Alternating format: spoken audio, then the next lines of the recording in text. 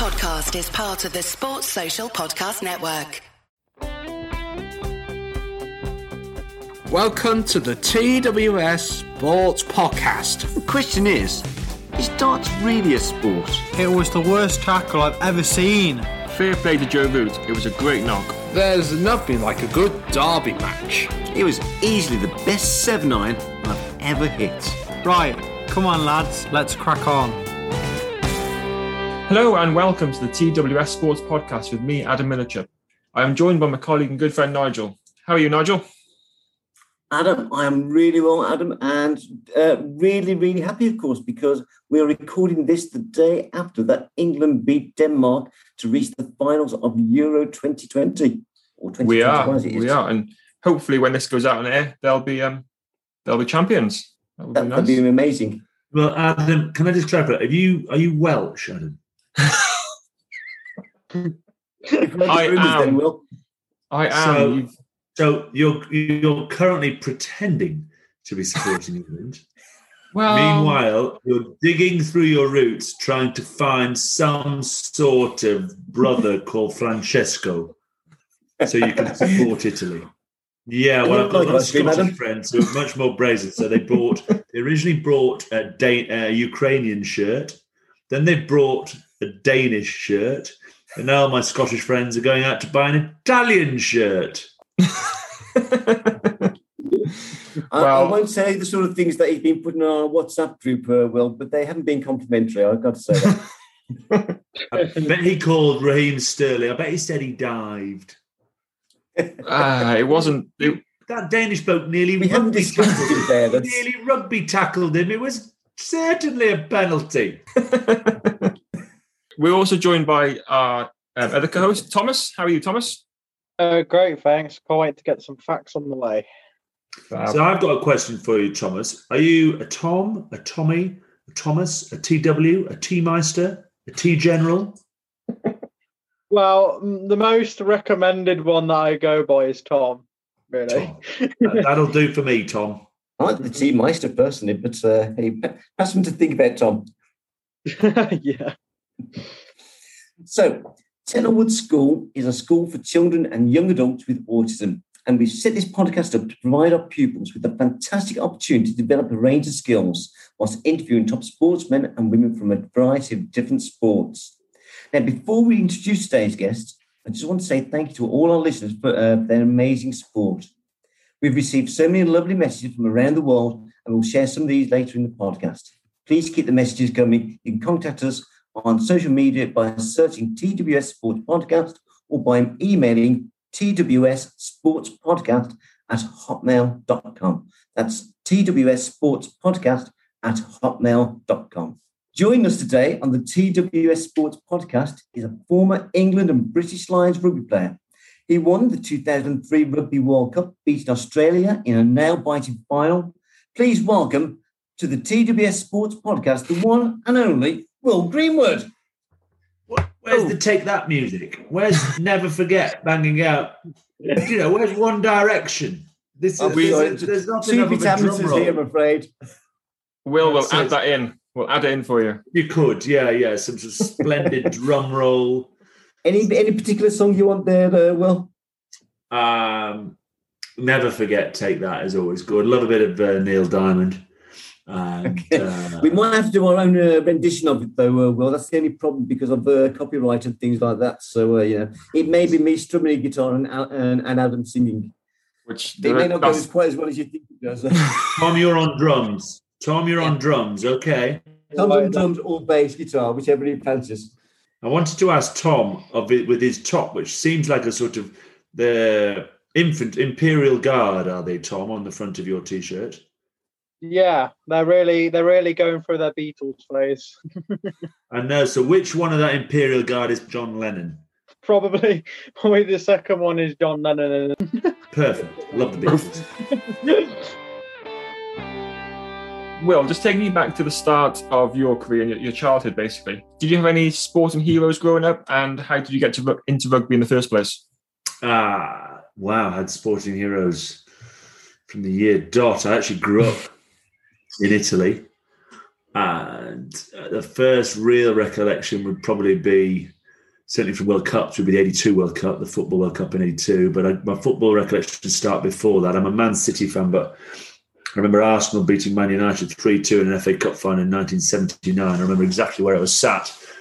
And Alan Sunderland scoring at the far post. So I'm a bit of an anorak for sport, and I've just devoured as much sport as I possibly can, really, from the moment I was stuck in front of a TV or stuck in front of a radio, or I could read the back pages of the newspaper. I've been very fortunate to have attended some awesome sporting events through the years, played in a few pretty special ones. And it probably was basically down to the fact that my whole family, cousins, brothers, sisters, mum, dad, grandparents, all absolutely love sport. So whereas some families might go to music festivals, or some would go to dance classes, or some would be language specialists or scientists, and you never fall too far from the tree. We were just always chasing any shape ball. Someone throws it, I'll chase it. Fair enough. You're actually in the Festival of Sport this year, aren't you? Yeah, we've set that up. We used to run it in and around London. We've moved it to the Norfolk coast to place the Holcombe Hall estate. And we're super excited. We're delighted that the regulations, COVID will be with us, but the COVID regulations are relaxing a little to allow families and friends to get together and enjoy each other's company. And I value the food I put into my body, and the sleep and the exercise. So there might not be that much sleep at the festival, but there'll be a lot of exercise and great food and family and friends and music. So really looking forward to that. That sounds amazing. You say, that you spent a lot of your childhood in Italy. What was it like growing up in Italy? I was a little Roman street urchin, is how I was often described. I have a very heavy Roman accent when I speak Italian. A bit like I can tell Adam is from the South Wales valleys, and yep. I have a sort of Blackburn accent when I sort of go back home.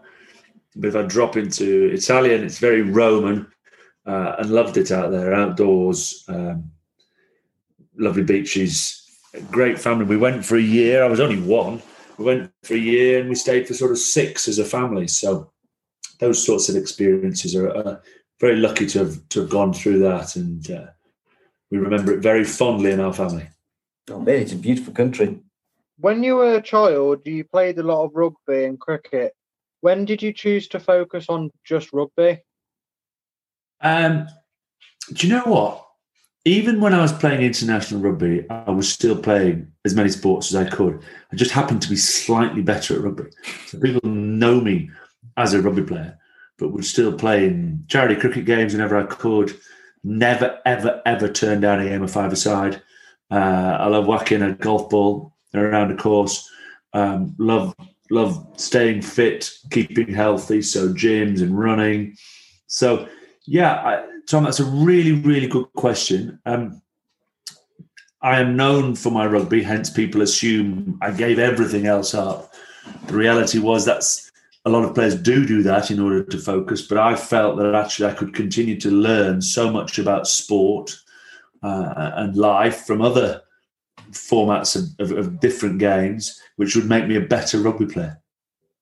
Would you recommend that, Will? Because so many sports are transferable, so especially for children, would you recommend focusing on one sport or just playing as many sports as possible? Many sports as possible. It might be an individual sport like golf, and you have to learn to control the frustration, control the anger, and stay and leave poor shots behind you. And then in a group context, sometimes you're the best player out there and you have to carry others. And so there's a huge mindset about you have to be much more selfless in a team game. You have to sometimes depart stage left to allow others to take the stage and be the key focal point of the team. And then others time you have to be the tip of the spear. So yeah, absolutely. And I think different ball flights and certain sports where you use both hands or both feet would help you transfer into different sports. So there's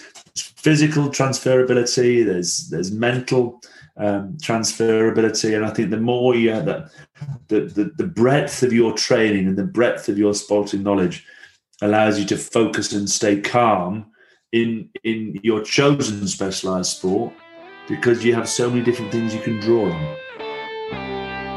You started your professional career at Harlequins. What was that like to sign your first professional contract? Now, I'm always hesitant to call and say, well, actually, technically, Tom, I started my professional career weirdly enough at Leicester. Because I was old enough, I'm like, when I played, it was sort of black and white and there was no streaming services and we only had 3 channels. And I was stood alongside Moses on one of my first rugby games. It was that long ago. So I actually started my amateur career at Preston Grasshoppers, then Waterloo, then Harlequins, and then rugby went professional because there was this amazing fellow who's passed away now, sadly. It was called Jonah Lomu. And in the World Cup of 1995, he took the world by storm. New Zealand actually didn't win that final in 95, and South Africa won, and Nelson Mandela, just after about 4 or 5 years after he'd been released from Robben Island and become the leader of South Africa, brought the country together. And Francois Pienaar was the winning captain for South Africa.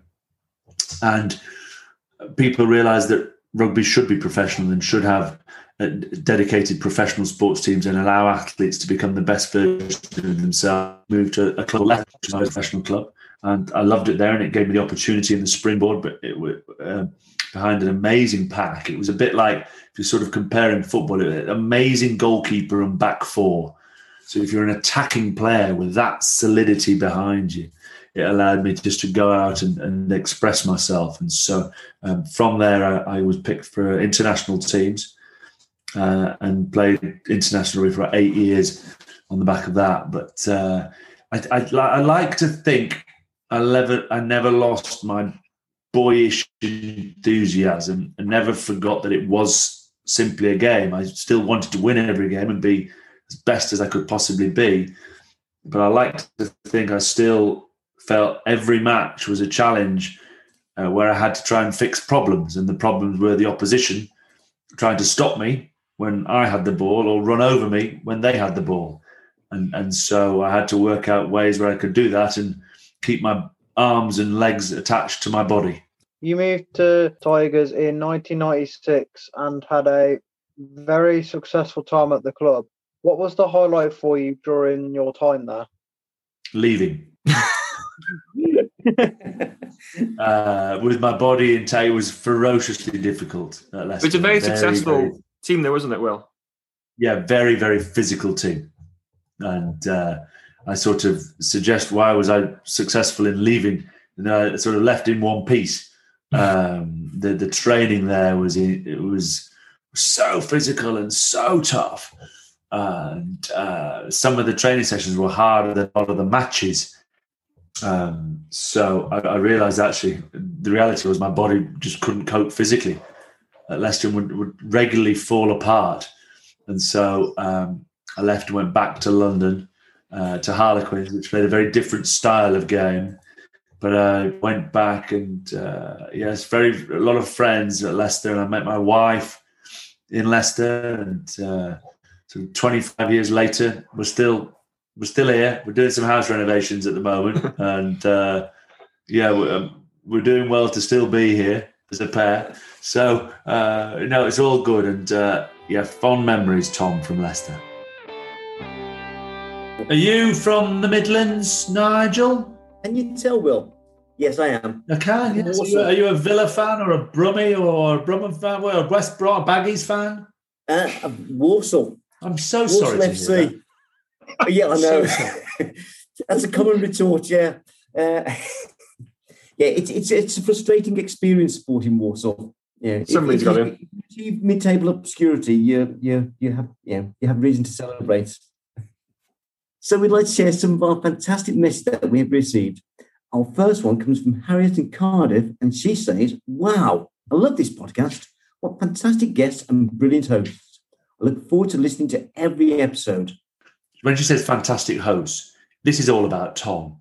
You two Muppets. Trying your best to bring the quality down. But Tom's like one of the great chat show hosts. He's like Parky. He's so good. He's like Terry Wogan. For the younger generations, you're doing a very good Graham Norton impression, Tom. He's been fantastic, Tom. Who Parky and Graham and who was the other one? Terry Wogan were for our younger listeners. And our next message comes from James in South Africa, who says, "Brilliant podcast. You are a real credit to your school. Keep up the good work." So thank you. Keep the messages coming in. We really appreciate them. It's competition time on the TWS Sports Podcast, and we have a special prize to give away. We have teamed up with Surprise Shirts, and they've provided us with a prize for a competition. So if you answer the following question correctly, you'll be in with a chance of winning one of these mysterious football shirts, and they can be from any team in the world. So our question is, in our recent podcast with England cricketer Matthew Hoggard, he talked about who the most irritating cricketer he has played against was. If you tell us the name of the most irritating cricketer Matthew Hoggard said, then you'll be in a chance of winning these prizes. So please message us on social media or email twssportspodcast@hotmail.com. You were called up for your first British and Irish Lions tour in 1997, but that ended early for you. What are your memories of that tour? Not many, because I got my head knocked in. Oh dear. I had a great time, but it ended rather disappointingly with a heavy head knock, which left me unconscious for about 17 minutes. And the amazing thing is, Tom, everyone, wow, that guy's so brave to come back and play rugby. He's a titan. He's amazing. And my simple answer, Tom, is if you can't remember anything, there's nothing to be scared of. The incident itself, I remember before the 4 days later. For all you mums and dads out there who are now worried and thinking I should never let my child anywhere near a rugby pitch, I would do it all again, because rugby gave me my fondest memories, my fondest friends, my greatest experiences, and allowed me to travel the world with some really special people, playing a sport I loved. And the reality is, with rugby, it's really going to hurt. And it doesn't matter how good you are, it's still really, really going to hurt. And actually coming through those tough games builds your resilience physically and mentally to be able to take knocks in life. And I think it's important that to understand that it rains in life. There are bad days in life, but if you have a really good support network around you and a really good team who allow you to pick yourself back up and be there for you and to allow them to lean on you at times, then actually life can be very fulfilling and very rewarding. And I actually feel going through difficult times are a necessity in life in order to have a great life. I think if you never have those times or don't experience them until later in life, then they can really knock you and jolt you. So some of the finest people I know had really tough childhoods and really tough experiences, and that's given them a much broader outlook on life and makes them much better companions and friends for when you go through tough times. You made your England debut in a 15-all draw against Australia. What was it like to make your debut for England? Oh, wow. Tunnel, the changing room, the roar, the crowd, the England shirt, the rose on your chest. An incredible day, Tom. It really was. I hadn't grown up wanting to play for England. That doesn't mean I wasn't patriotic. I just never felt I was going to be I was a bit like Donkey from Shrek, Tom. Just kept jumping up and down. Shouting, pick me, pick me, pick me. And eventually someone did. I was like, oh, someone's picked me. I never took it for granted. I worked my box off. I know I wasn't the best player to play for England, but I certainly wasn't the worst. And I just tried to make sure I gave everything on the rugby field and could look in the mirror at the end of the game and go, even if we won, even if we lost, I couldn't have done any more, because great teams lose. You know, sometimes you come up across a bigger dog in the playground, someone who turns you over, and you have to acknowledge that. And I think as long as say you've given your all and you've had your best, then as I said, like, it's okay to rain in life and it's okay to have tough days. It's on a sports field. I know it sounds strange. It's okay to lose. There are some amazing teams and some amazing individuals out there, and sometimes you come across them, but just make sure you make it as hard as possible for them to win, as hard as possible for them to have more points than you at the end. And if that happens, you shake hands, you have a beer or a shandy with each other, and you move on. Even the mighty Wales lose occasionally, don't they? It's been known, Adam. Well, didn't they lose against Denmark? It's great to see Welsh sport on the crest of another slump.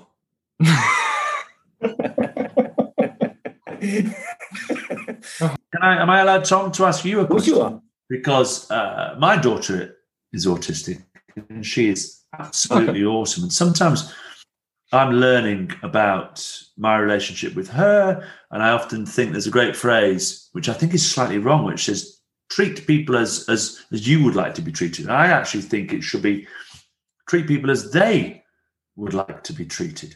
So in terms of my vocabulary, Tom, how would you describe yourself? Learn from you, I would be able to have a better conversation with my daughter or more of the autistic community, because I'm clumsily enthusiastic sometimes, Tom, and I say things that goes, no, that's just wrong. So just give me 1 or 2 minutes about you, Tom, and the best way that I can help and support and be there for other autistic children and adults. Well, it's basically like sometimes that extra guidance is needed, and I'm lucky sometimes because most autistic children or anyone with autism don't understand the certain ways that people explain certain things, or the certain conversations to have and what not to have. But in a way, even though there is also the downsides to having autism, it's kind of like carried me in a way. And it's kind of like, even though it kind of like makes me feel in the dumps at times, I always am grateful, because if I didn't have autism, it probably wouldn't have gave me the certain traits that I've been gifted in a way. So, and so would you decide, do you say to people, I am autistic, or do you say I'm living with autism? What's the best language that we can use? I just say that I have a bit of autism, like it's kind of like just there, but I don't know the best way to word it, but it's like I have a bit of it. So and your school, so do I describe? So my daughter goes to a fabulous school called Beach Lodge. And do you prefer us to talk about your school as a school for those with additional needs, additional learning? How is it a special needs school, or tell me what's the best language to talk about schools, wonderful schools like yours? I would say it's like one of those type of situations where it's like, it's definitely special needs, but there's always like different categories for like each spectrum of the type of pupils that are in the school. So, and tell me, because there are potholes in life, aren't there? We want to avoid potholes and in any way offending. What vocabulary should I never use for children or adults with autism? What are the words that just go, oh no, you might talk about our amazing community like that? Usually there hasn't been like something the way people word it. It's usually just like specific words on how people feel, or but surprisingly, I don't have that. Funny enough, I only ever experienced this once, and I went through a stage back in 2017 where I got that in like enveloped or whatever it is, where like you get like really serious about it, and that was the word opinion, because I went through a stage where, because people clashed because of opinions, it kind of got into my head. But luckily I went away from that stage, but there are still autistic people out there who don't like specific words because of the meaning and how it kind of like clashes in their mind. So it's mainly that's the thing to worry about. Okay, well, if I say anything at all, because we're all learning, always learning. Your sponge-like brains will always take little tidbits in. If there's anything that I use in my words, please pull me up. Feedback is a gift, and I really enjoy spending some time with you on this podcast. We have come to the part in the podcast where we are joined by another podcast. So joining us today on the TWS Sports podcast is Andrew Edwards. So Andrew is autistic and he has wrote a number of different books, as well as working in the sports industry for a number of years. Welcome to the podcast, Andrew. Thank you, Adam. Andrew, we've got a quiz for you, if that's okay. Thank you, Carl. Thank you. So this is a Manchester United quiz. So if it's anything recent, I've got zero interest in what's happened recent in the last decade. So I think the earliest is. Well, the latest is the mid-2000s. So hopefully I might have a chance to get them right there. So it's quiz time now on the TWS Sports podcast. And today we've got a special Manchester United quiz for you. So, question 1. Who did Roy Keane play his last match for Man United against? Liverpool at Anfield, 0-0 draw. December 2005. Correct. Who did Cristiano Ronaldo make his Man United debut against? Bolton Wanderers. Correct. Okay. Who was Man United's top scorer in the 2000/2001 season with 21 goals? Teddy Sheringham. Is correct. Correct. Well, I think we need to get a little bit harder with these. Which pundit, referring to Alex Ferguson's Manchester United team in 1995, Alan Hansen. David Beckham scored his last goal for Man United at what stadium? Goodison Park. Yeah. Which player took the number 7 jersey after Cristiano Ronaldo left? Michael Owen. At 46 years, 281 days, which player was the oldest to ever appear for Manchester United? Neil McBain. Wow, I can see why you worked as a statistician for Manchester United TV. For 11.5 years. I haven't done a 7.25 years though now, 7.25 years. Thank you, Nigel. Thank you, Adam. Have a nice day. We all do. Cheers. And yourself. Yeah, it's you, Nigel. Sorry. Me. I've got a question for you. So, as host, right, I've got a question for you. So, can I give you some feedback as host? Please do. Right, here's some feedback at quiz. An interview is like a dance. This is our first podcast when we're not next to each other, so it's a bit more robotic. I'm afraid. You can't cope. You need to. We're struggling. We are struggling, Will. I'm going to come on. I've noticed, Tom. They are struggling, aren't they, Tom? Yeah. What we need, Will, is we need Tom with us to bind us together. He's like the glue. England won the World Cup in 2003 in Australia, and that was such an incredible tournament for you. How, if you can, put it into words, how amazing that tournament was for you and what your memories of that tournament? A really interesting question.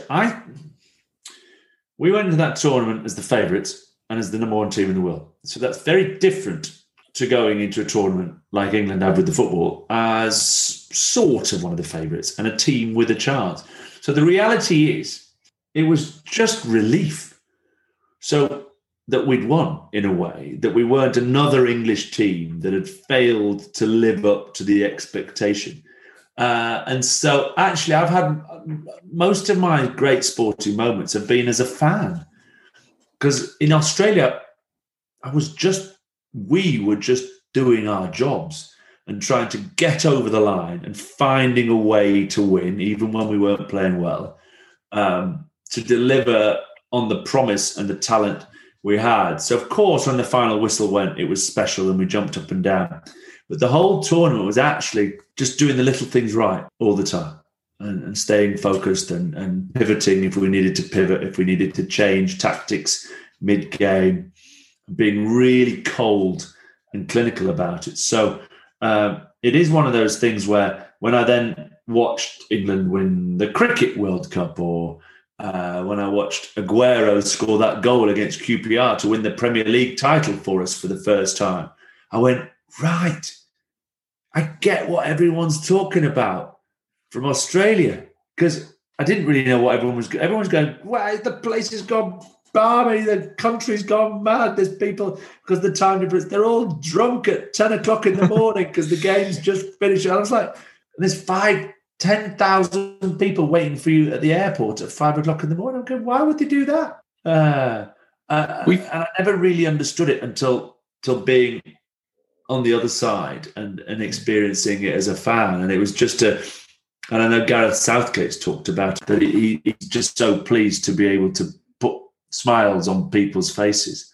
And I look back on it with great pride that a lot of people who are sort of 40 years old now, or at least sort of 30, come up to me and go, it was one of the great autumns, one of the great days of our lives. We remember exactly where we were when that moment happened. And I think that's the thing that I'm privileged to have been involved in.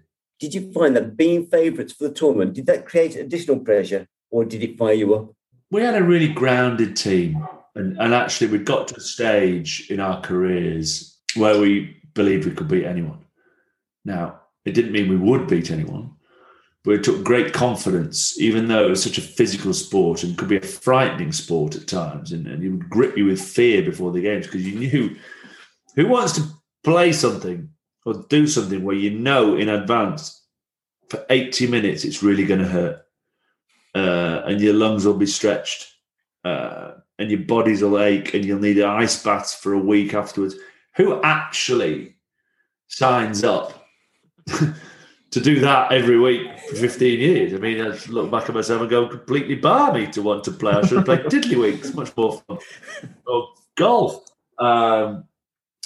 But actually, the great memories I have of that team are the groundwork that we put in, the training we put in to prepare us to be able to stand in a tunnel. And as I said, not assume and not be arrogant enough to look at opposition and think, well, we're better than them, but to always be able to think that no matter how well those opponents play, that if we stay calm and play as well as we can, no matter what they do, we can find a way to win. And that's a special place to be. You're saying that the 2003 World Cup obviously is a very serious case, and you took your matches very seriously. But there must have been some mighty moments as well. I mean, you had some real characters there, didn't you? You had, of course, there's Johnny Wilkinson, Martin Johnson. Do you have any funny stories from that World Cup? Yeah, so I like the intro to that.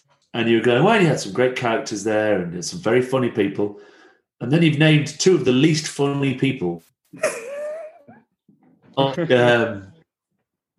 Martin Johnson, just, I love him, and he's much funnier now. He wasn't really, he'd say himself, I'm not really a fun kind of guy. He doesn't really like people. And Johnny was very introverted. So great start to the question, Nigel. Terrible ending. I've got two other characters here: Jason Robinson and Matt Dawson. I'll do it again. Closer. Okay. Yeah, Mike Tyndall and Ian Bolshaw and Lewis Moody and Steve Thompson and Benny Cohen. Fabulous characters. I mean, sometimes we're having really important meetings, and they'd come out with statements, and you just go, "Have you been listening? Or do you know what sport we're actually playing?" So that the key to life in a team, people. A blend. You need people to know all of the rules, and you need people to know none of them. You need people to be planning for every eventuality, every detail, and then those who just play instinctively. And that's the beauty of the best team I've ever seen in any sport. A team that celebrates difference and has complementary skill sets. They're the ones that make it to finals. They're the ones that win. The teams that just have a plan A, I think, rely on a little bit more luck, because if you've only got one way to win, I'm telling you, there's some clever people out there. They'll find a way to stop you using your super strength. And then what do? You've got nowhere to go. Yeah, very true. Well, I just want to take you to the last minute of extra time in that game. Johnny Wilkinson, 30 yards out, drop goal. Was there any point in that time where you thought you might miss, or was it always straight over the posts? And he'd already missed 4, so he couldn't miss another. It would have been a much shorter game if he'd dropped the goals earlier on. Very true. No, he hadn't missed 4. He was an extraordinary character, a wonderful human being, and I think that's one of the things. If you offer me a team, 15 players with amazing talent, or 15 players with incredible character, I'd always want to play with the 15 players with incredible character. You can upskill yourself. You can manufacture talent. Character, it's in you. You've got it. You're selfless. You're a team player, or you're not. And those chaps that I played with for so many years, you just wanted by your side because you know they do the right thing. And when you've got that sort of caliber of individual within the organisation, you can turn your hand to anything. Well, I've always wondered in a rugby match. I watch a lot of rugby. I'm a big rugby fan. I've never seen a rugby game end in a draw after extra time. If that game went to a draw, what happens? Is there some sort of penalty shootout, or what happens in rugby? So there was a European Cup game a few years ago that they go to place kicks. Ours would have gone. A World Cup goes to drop 5 different people, like a penalty shootout. And would you have been one of the 5? I was number 4. Every Englishman can thank their lucky stars that it never went to a penalty shootout, because I would have been like I'd have done a reverse Southgate or a reverse Stuart Pearce. They sort of blazed it over the bar, Chris Waddle, which is not what you want in football, but in rugby. I'd have drilled one like a grass cutter, a pea shooter, bottom left corner across the floor. I would have scored a goal at the Olympic Stadium and gone, yeah, and they've gone, you buffoon, it's supposed to go over. It's competition time on the TWS Sports Podcast, and we have a special prize to give away. As we've mentioned, we've teamed up with Surprise Shirts, and they have provided us with a prize for our competition. So if you answer the following question, then you'll receive or be with a chance to win a mystery shirt from Surprise Shirts. Our question is, in a recent podcast with England cricketer Matthew Hoggard, he talked about who the most irritating cricketer he's ever played against was. What is the name of the most irritating cricketer that Matthew Hoggard has ever played against? So if you know the answer, then please could you email TWS Sports Podcast or contact us on our social medias, which is TWS Sports Podcast, and you'll be with a chance of winning a mystery shirt. Good luck. What did you do the night that you won the World Cup? I went into Sydney. Great place. And had a great party. Were you hated by the Australians in Sydney? Really good party. It was a slow start. It was very late. We didn't really want to leave the changing room because it was such a special place. But then when we got into town, yeah, we made up for it. It was fun. How did the Australians react to you? They were great. Australians are really nice people. And they obviously wanted to win, but I think they acknowledged a good team, as in us, when we did win. And it was a great game. And to be fair, they'd gone into that tournament struggling a little bit. And so they were over the moon to make the final. Of course, they wanted to win, but they also acknowledged and understood that their team had done unbelievably well to make the final. I read that the then Prime Minister, he wasn't very gracious when he handed over the trophy. Did that come across? No, that was all about the time. That was all about the time that was allowed left for the TV. He literally had 30 seconds to give out all the medals before they had to go to an advert break. So, yeah, he's been pilloried for that, but actually it wasn't his fault. That's fair enough. Fair enough. We'll let him off. Thanks for setting us straight on that one. Just coming up to more your recent times now, and we obviously got the Lions tour coming up this summer, and I've seen your podcast as well. I watched the one with Sam Warburton this week. How do you think the Lions are going to get on this summer? Obviously, they had a great win last night. What's your predictions? Well, first of all, I hope the series takes place. It's obviously a lot of COVID in South Africa with the Delta variant, and it's unfortunately flying around, and the Lions themselves have had issues, the South Africans have had problems. So I hope, most importantly, that the series goes ahead. And then I hope it's competitive. So look, in an ideal world, it's 1-1 when they head to Johannesburg for the third test on August the 7th. And that would be a dream match, to be 1-1, the series on the line, a bit like it was in 2017. Since retiring, do you like working in TV, and how have you found it? I try not to take myself too seriously, as you may or may not have noticed.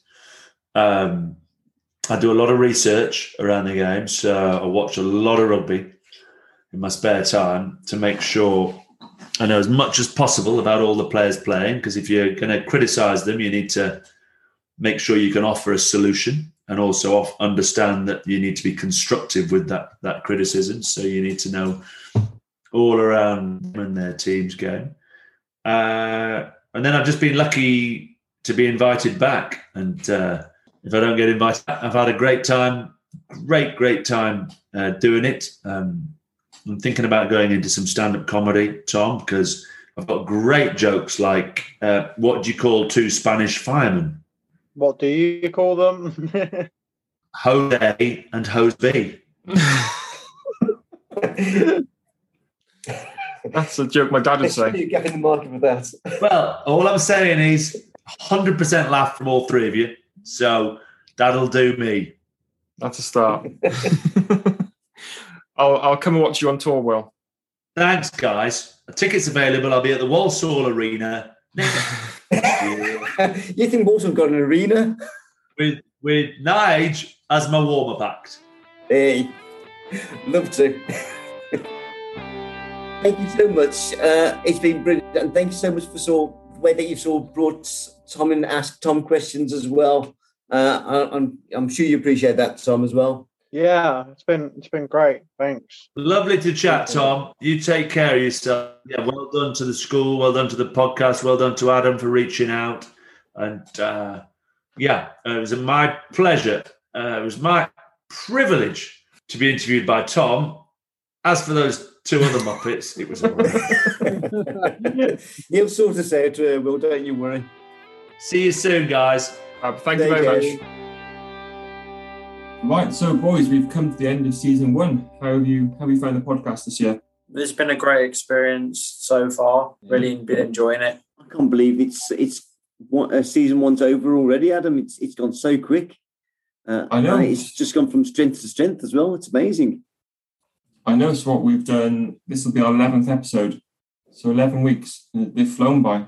They really have. And I feel as though I've learned a lot as well, because obviously we have to do lots of research for all the guests. People on the podcast who won't know me, obviously. I'm not particularly sporty. I don't know lots about sport, and a lot of the sports that we've been covering are totally new to me. So, it's been a massive learning curve as well.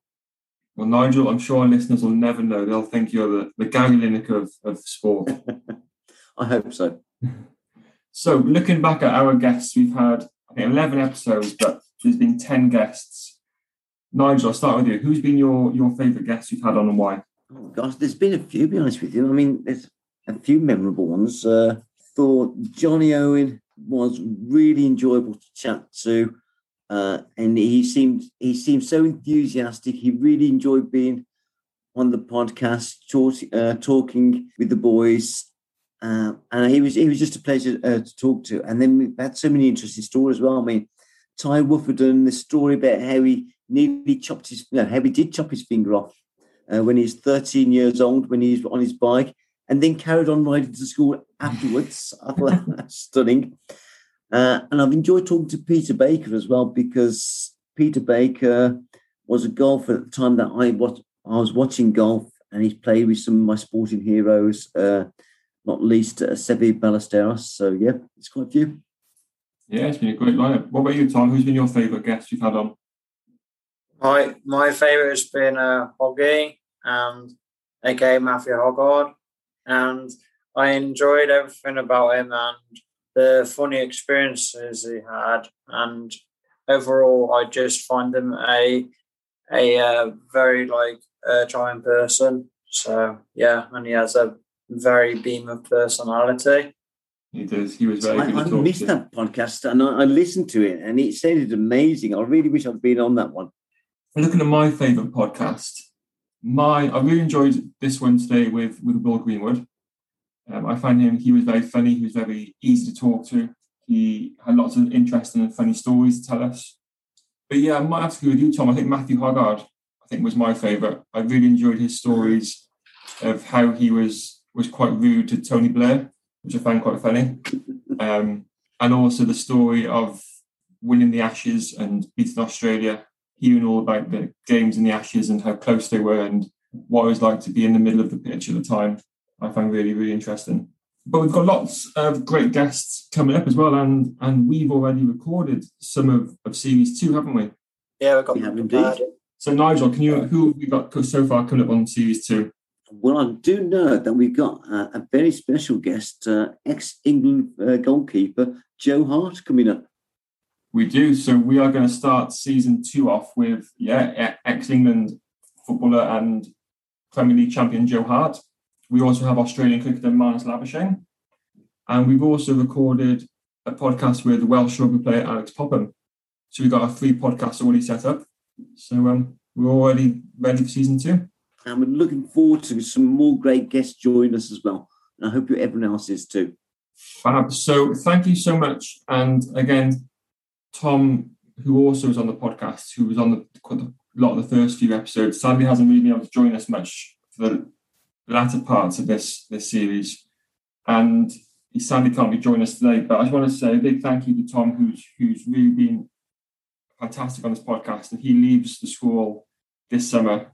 So just like to say thank you so much, Tom, for all your hard work, and you've been great to chat to and a great co-host on the podcast. So thank you so much for joining us, Tom. Yeah, you live in a difficult position to fill there, Tom. So yeah, you've been fantastic. So good luck in the future, Tom. So moving forward into September, so we are going to come back as soon as the school starts again. We're going to come back with episode 1. So we're going to have to find a new co-host for us, Tom. Tom, I'd like to ask you. What have you felt that you've gained from this podcast? Well, I've gained, I think, even though sometimes my memory sometimes fades a bit, I have also kind of still processed a bit, and then also kind of had more guidance of remembering questions, and also kind of thinking of a few things to mention / add on. Definitely progress that I've seen over the 2.5 months, Tom, in you has been fantastic. You've really developed your skills, your communication, your confidence has really, really come on. And you've recently done interviews. You did an interview last week with a lady in America, didn't you? You were on the local radio this week. So the opportunities that's providing you and the way you're handling and adapting to the situations and the skills you're developing are fantastic. So congratulations. Thanks again. And Nigel, I think me and you need a bit of work as well, because quite often it's me and Nigel that mess up when asking the questions. Well, I always think that Tom are the glue that binds us all together, to be honest with you. Without them, it would be shambles. Definitely, I agree.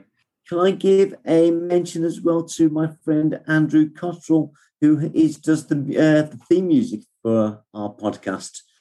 He recorded that for us. He didn't charge us.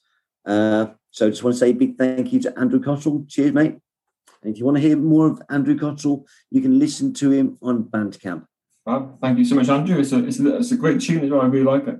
Right, well, thank you so much for Series 1, lads. I've really, really enjoyed it. I hope you all have a fantastic summer. Enjoy the sunshine. You too. Thank you very much. Thank you. We will be back at the start of September for Series 2. So thank you so much for listening to our first series of the podcast. And I hope everyone at home and everyone listening has a great summer as well. Superb. Thank you very much, folks, for listening. We couldn't do without your support. Please continue to support us and make sure you pass on your message to all your friends and family. The TWS Sports Podcast combines autism and sport. This unique podcast is hosted by children with autism, and each week they interview famous sportsmen and women from around the world. The TWS Sports Podcast takes you deep into the sports star's career, their highs and lows, what happens away from the field of play, and so much more. This podcast is available on Apple Podcasts, Spotify, and all other podcast apps. The TWS Sports Podcast, where autism and sports combine. Sports Social Podcast Network.